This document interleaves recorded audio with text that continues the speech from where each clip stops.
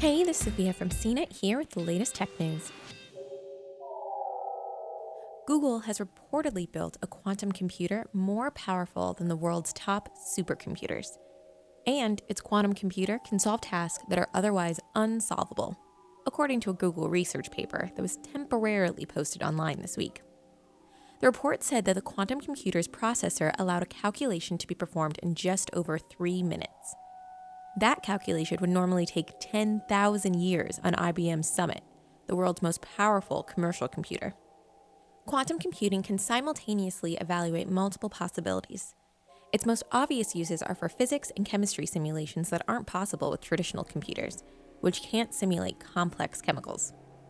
Quantum computing could also create new drugs and solar panels, help develop artificial intelligence and self-driving cars, and can even manage investment portfolios. For more of the latest tech news, visit cnet.com.